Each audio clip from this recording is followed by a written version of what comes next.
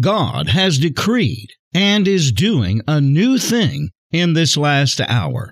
God has decreed the restoration of the apostolic anointing and function within the church that Jesus is building. The apostolic office or function is being restored. He who proposes to stop the working of the Lord Almighty engages in vanity and chasing after the wind. The word of the Lord is law. The thing that he decrees cannot return unto him void without accomplishing the purpose for which it is sent.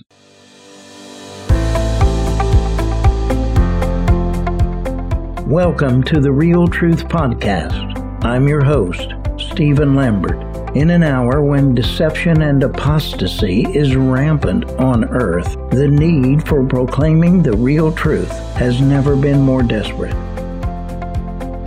Jesus prophesied, "An hour is coming and now is, when the true worshipers will worship the Father in spirit and truth. For such people the Father seeks to be his worshipers."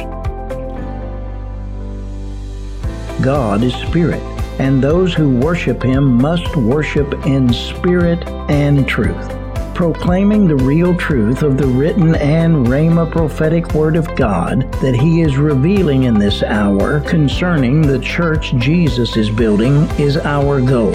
Affecting real change in the hearts and minds of believers in Christ in order to fulfill the purposes and plans of God is our purpose.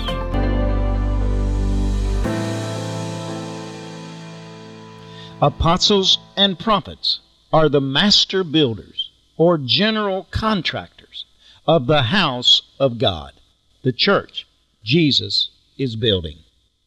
They are the foundation layers. As an apostle, Paul stated to the Corinthian church, "According to the grace of God which was given to me as a wise master builder," a primary biblical definition of what an apostle is. "I laid a foundation, and another is building upon it." So we see that apostles are foundation layers. That is why the apostolic ministry function must always come first in order and rank, because they lay the foundation, and the building is built on the foundation.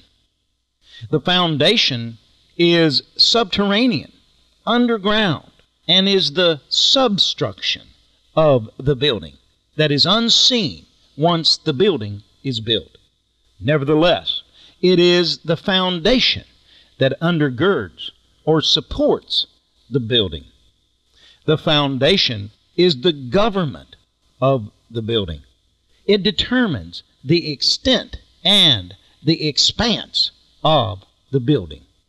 In addition to being foundation layers, they themselves, that is the office or ministry function apostles and prophets occupy and operate out of, form the tripartite foundation of the church at large, as well as local churches, under this fivefold ministry paradigm.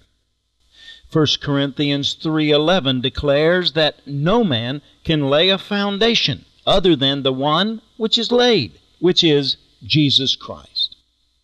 Prima facie and standing alone, precisely as many fundamentalist theologians of the past have construed it, this verse appears to be saying that Jesus Christ himself and he alone is the entire foundation of the church.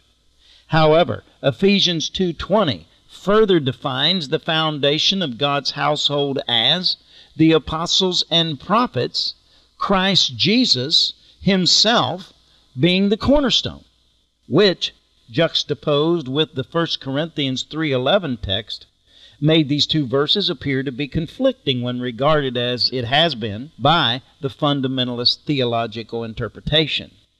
So we see that Jesus, the head of the church, has so closely associated and identified himself with the ministry giftings and offices of apostle and prophet that the three of them together form a spiritual triumvirate through whom Jesus is building His church.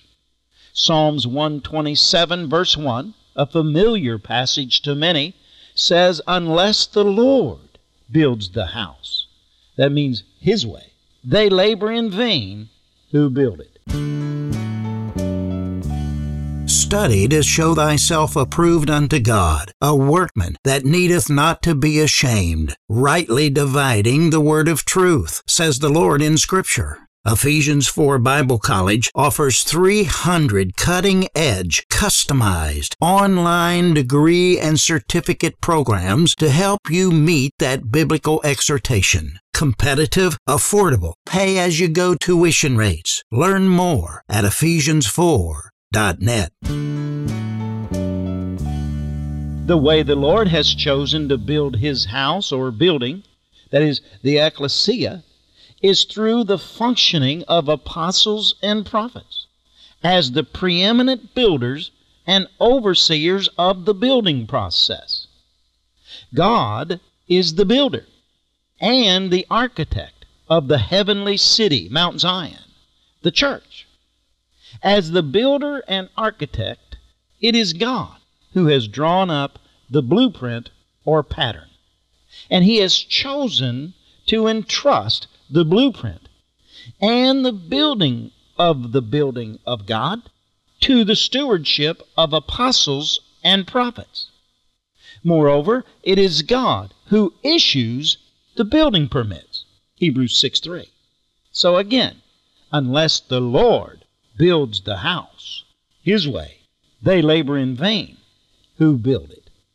Moreover, speaking in his capacity as an apostle, or wise master builder, the Apostle Paul said, let a man regard us in this manner, as servants of Christ and stewards of the mysteries of God. Apostles are indeed the stewards of the mysteries of God. Being a steward of the mysteries of God is one of the ways apostles, along with prophets, serve the entire body of Christ. The Apostle Paul gave further definition of this stewardship of apostles in his letter to the Ephesian church, where he said, if indeed you have heard of the stewardship of God's grace, which was given to me for you, that by revelation there was made known to me the mystery, as I wrote in brief. By referring to this, when you read, you can understand my insight into the mystery of Christ, which in other generations was not made known to the sons of men, as it has now been revealed to His holy apostles and prophets in the Spirit. To be specific, that the Gentiles are fellow heirs and fellow members of the body, and fellow partakers of the promise in Christ Jesus through the gospel, of which I was made a minister, according to the gift of God's grace, which was given to me according to the working of His power. To me, the very least of all saints, this grace was given, to preach to the Gentiles the unfathomable riches of Christ, and to bring to light what is the administration of the mystery which for ages has been hidden in God, who created all things, so that the manifold wisdom of God might now be made known through the church to the rulers and the authorities in the heavenly places. This was in accordance with the eternal purpose which He carried out in Christ Jesus our Lord, in whom we have boldness and confident access through faith in Him. Ephesians 3:2-12. Enjoying this podcast? Please take a minute to pray if the Lord would have you help us with the substantial financial burden of this program. We receive no grants or funding from any organization or government agency and have no other means of support than the gracious and generous giving of our listeners. SLM Inc. bears the entire burden. In about 30 seconds, you can donate at paypal.me/SLM Inc. Again, that's paypal.me/SLMINC to give any amount. Thank you for your gifts, generosity, and graciousness. The apostolic anointing bears a first anointing. The apostolic function is first, according to 1 Corinthians 12:28. The apostolic anointing is a tip of the spear anointing. It goes first and breaks through. It does not sit back and wait for things to happen on their own, but rather it initiates things. It penetrates new, unexplored territories. The apostolic anointing takes the lead, makes the first move, takes the first step, inaugurates, founds, establishes, introduces, preaches new, previously not known, understood, or accepted truths, births new churches and ministries, motivates and launches new movements. In short, apostles possess a breakthrough anointing to make breakthroughs and penetrate previously impenetrable strongholds. Apostles go in first. They lead the way. Apostles, as well as prophets, are spiritual marines. They are the first to storm the beaches to establish a beachhead. They are the selfless and heroic first attack freedom fighters, leading the charge in storming the beaches of Normandy on D-Day in World War II, metaphorically speaking. They are the young, God-fearing shepherd boys of the ilk of David, who with the might that comes through faith in God, killed their lions and bears. Says of the Goliaths who dare to stand in their path, attempting to defy and deter the purposes and plans of God, for who is this uncircumcised Philistine that he should taunt the armies of the living God? Let no man's heart fail on account of him. Your servant will go and fight with this Philistine. They are the Joshuas and Calebs who see their God and the fruits and spoils of victory awaiting them in the promised land as far bigger and mightier than the illegal trespassers occupying the territory given them by God, who must be vanquished and expelled. Apostles are first, not first in the sense of rank or lust and ambition for power, prestige, prominence, and preeminence over fellows. Nay, genuine apostles seek not such stations and statuses in the arenas of human affairs, but disdain such competitions, strivings, and aggrandizements of men. Rather, apostles are first in terms of being the first to take the lead, to penetrate and break through perceived barriers, boundaries, and limitations. They are forerunners, pioneers, trailblazers, pathfinders, explorers, pace-setters, innovators, catalysts. Apostles, very similarly to the prophet, possess, or perhaps more accurately, are possessed by a God-infused, pioneering spirit. Along with the prophets, they are the Daniel Boones of the church, forging Cumberland gaps through the unexplored, thickly forested Blue Ridge territories, who are driven by an inward sense that someone must go first, explore and make the way, establish the trail, and map out the land for others to follow in the paths they forge. Apostles break through by breaking out from the pack. They take the lead. They are the leaders of leaders.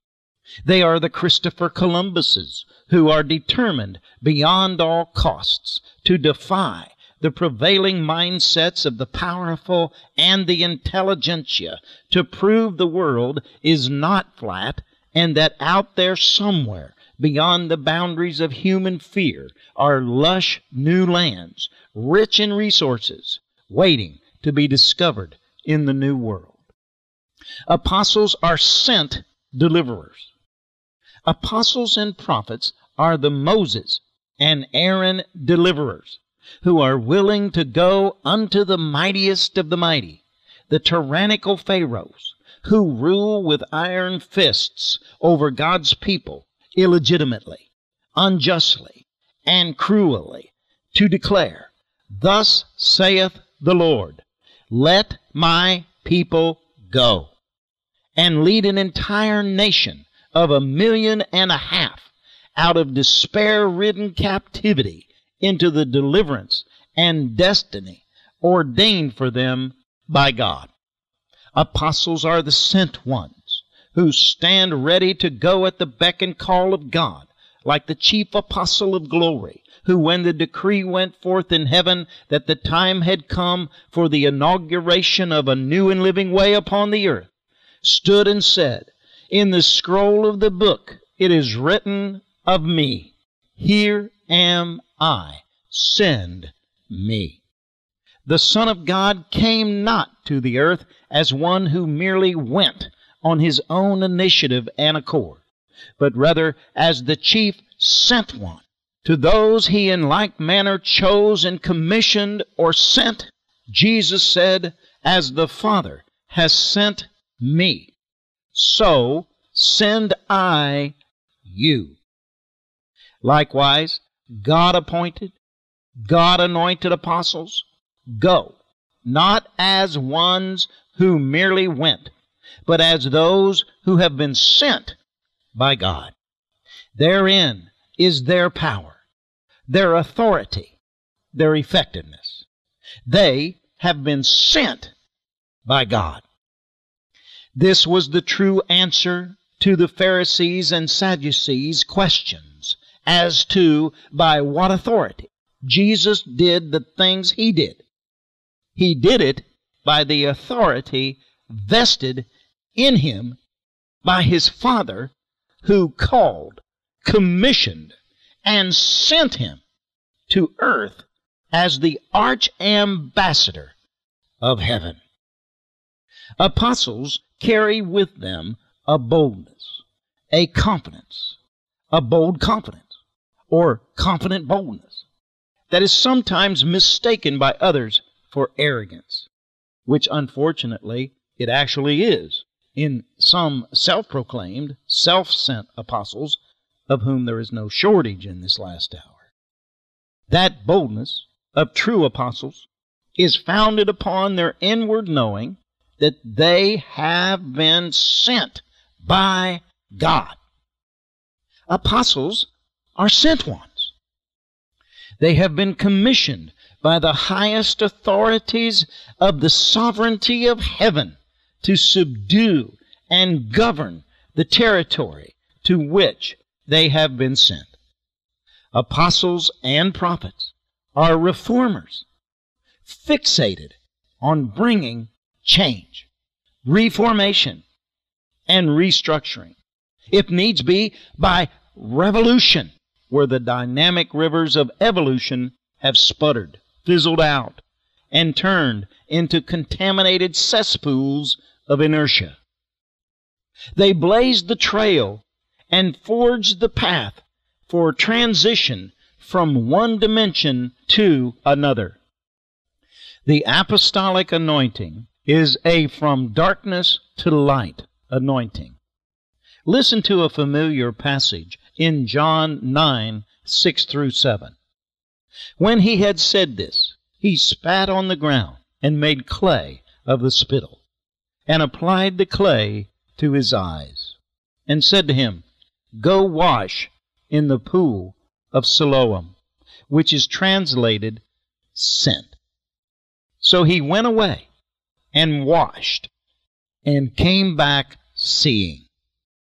Siloam means sent. The pool of Siloam is a type, or prophetic symbol of apostolic ministry. Apostolic ministry is all about being sent. Jesus, the chief apostle, was sent. Jesus commissioned the apostles of the Lamb, saying, "As the Father has sent me, so send I you." Jesus was sent to open our spiritual eyes to the kingdom of God. Apostolic ministry, the apostolic anointing, is a pool of Siloam, or spiritual basins, in which God's people go and wash away the darkness of religiosity that blinds their eyes to the true purposes and plans of the kingdom of heaven, and come back seeing. Apostolic ministry is about revelation, seeing what has always been so and always been there, but opening the eyes of the spiritually blind for them to be able to see it. God says in Isaiah 42, verses 18 and 19, "Hear, you deaf, and look, you blind, that you may see. Who is blind but my servant, or so deaf as my messenger whom I send? Who is so blind as he that is at peace with me, or so blind as the servant of the Lord?" Apostles reveal things during their era that in other generations were not made known unto the sons of men. There are certain things that the church will never see except they be revealed through the grace in which apostles minister. Listen to what the Apostle Paul says to the Ephesians in chapter 3 of the book of Ephesians, verses 1 through 10.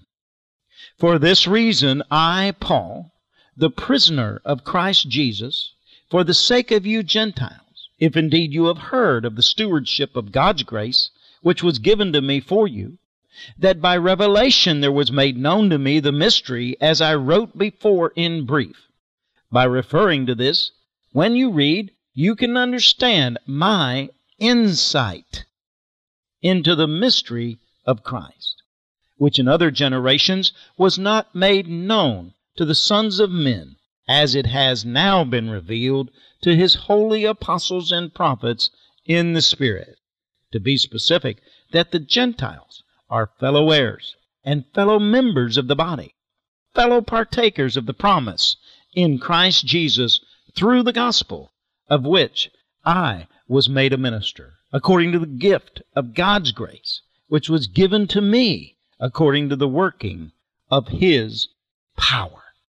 To me, the very least of all the saints, this grace was given to preach to the Gentiles the unfathomable riches of Christ, and to bring to light what is the administration of the mystery, which for ages has been hidden in God, who created all things, so that the manifold wisdom of God might now be made known through the church to the rulers and the authorities in the heavenly places. The anointing upon Jesus, in which he operated during his fleshly ministry, and which he has now relegated to the church, is an anointing that brings recovery of sight to the blind. Listen to what Jesus said in Luke 4:18. "The Spirit of the Lord is upon me, because he anointed me to preach the gospel to the poor. He has sent me to proclaim release to the captives and recovery of sight to the blind." Elisha prayed that God would open the eyes of his servant to see in the spirit realm what he, Elisha, saw, and his servant Gehazi was not able to see. And his servant then saw the angelic armies of God encompassing them. Listen to 2 Kings 6:17 and 18. Then Elisha prayed and said, O Lord, I pray, open his eyes that he may see. And the Lord opened the servant's eyes, and he saw. And behold, the mountain was full of horses and chariots of fire all around Elisha. When they came down to him, Elisha prayed to the Lord and said, Strike this people with blindness, I pray. So he, God, struck them with blindness, according to the word of Elisha. This was also a type and shadow of apostolic ministry. For Elisha's anointing was a double portion anointing that he had received as the successor to Elijah the prophet. An apostolic anointing is prophetic anointing plus more. The Apostle Paul, who identified himself as an apostle in all but one of the Pauline epistles, was sent to open the eyes of the Gentiles and to turn them from darkness to light.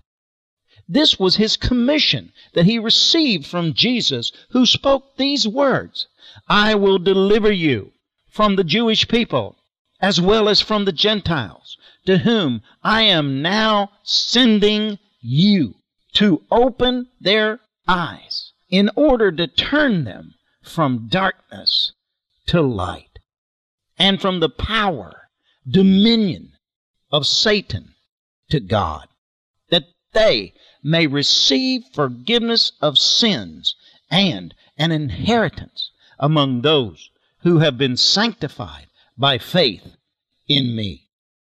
And Paul says in 2 Corinthians 4:3 and 4, and even if our gospel is veiled, it is veiled to those who are perishing, in whose case the God of this world has blinded the minds of the unbelieving, so that they might not see the light of the gospel of the glory of Christ, who is the image of God. O God, send the reformers, the restorers, and the readiers. This must be the prayer of the betrothed bride, the church, in this last hour. Given the mosaic God lays out in Scripture concerning the fivefold ministry model, it is impossible for the body of Christ to ever become that, quote, mature man to the measure of the stature which belongs to the fullness of Christ, end quote, Ephesians 4:13, without the effectual function of all the fivefold ministry offices. For all five are required for, quote, the equipping of the saints for the work of the ministry, to the building up of the body of Christ, end quote, Ephesians 4:12. After more than 2+ millennia, the saints have yet to be fully equipped for the work of the ministry. And it is the saints who are supposed to be doing the ministry. And the body of Christ has yet to be fully built up or spiritually edified. The building process to this very hour remains uncompleted. A multitude of reasons could be cited to affirm that that is true, but the most convincing, compelling, and evident is that we are still here. The last trump has not sounded. Christ has not yet returned to claim the church as his eternal bride, and we have not yet been taken up into heaven with Christ. And as mentioned at the beginning of this article, Acts 3:21 instructs us that heaven must retain the Christ until the period of restoration of all things, about which God spoke by the mouth of his holy prophets from ancient time, has been completed and fulfilled. So it is irrefutable that what the church now is not what the Lord intends for it to be. And it is for that reason that he has not yet returned to claim the church as his eternal bride. Thus, obviously, the need remains for the reformation, restoration, and preparation of God's people that will allow the glorious return of Christ. But it will not be God himself in person who actually brings about this reformation, restoration, and preparation. Rather, it will be the apostles and prophets functioning by the spirit of reformers, restorers, and readiers. But as someone has said, it is as if God does nothing except someone asks him in prayer. Ask, and you shall receive. Let us pray, body of Christ. Let us pray. Thanks for listening to this episode of The Real Truth. I'm Stephen Lambert. Please subscribe to the podcast, share with your friends, and visit realtruthradio.com to join our mailing list. Be sure to tune in to the next edition of The Real Truth. Until then, this is Stephen Lambert reminding you that with God all things are possible, and all things work together for good to them who love God and are called according to His purpose.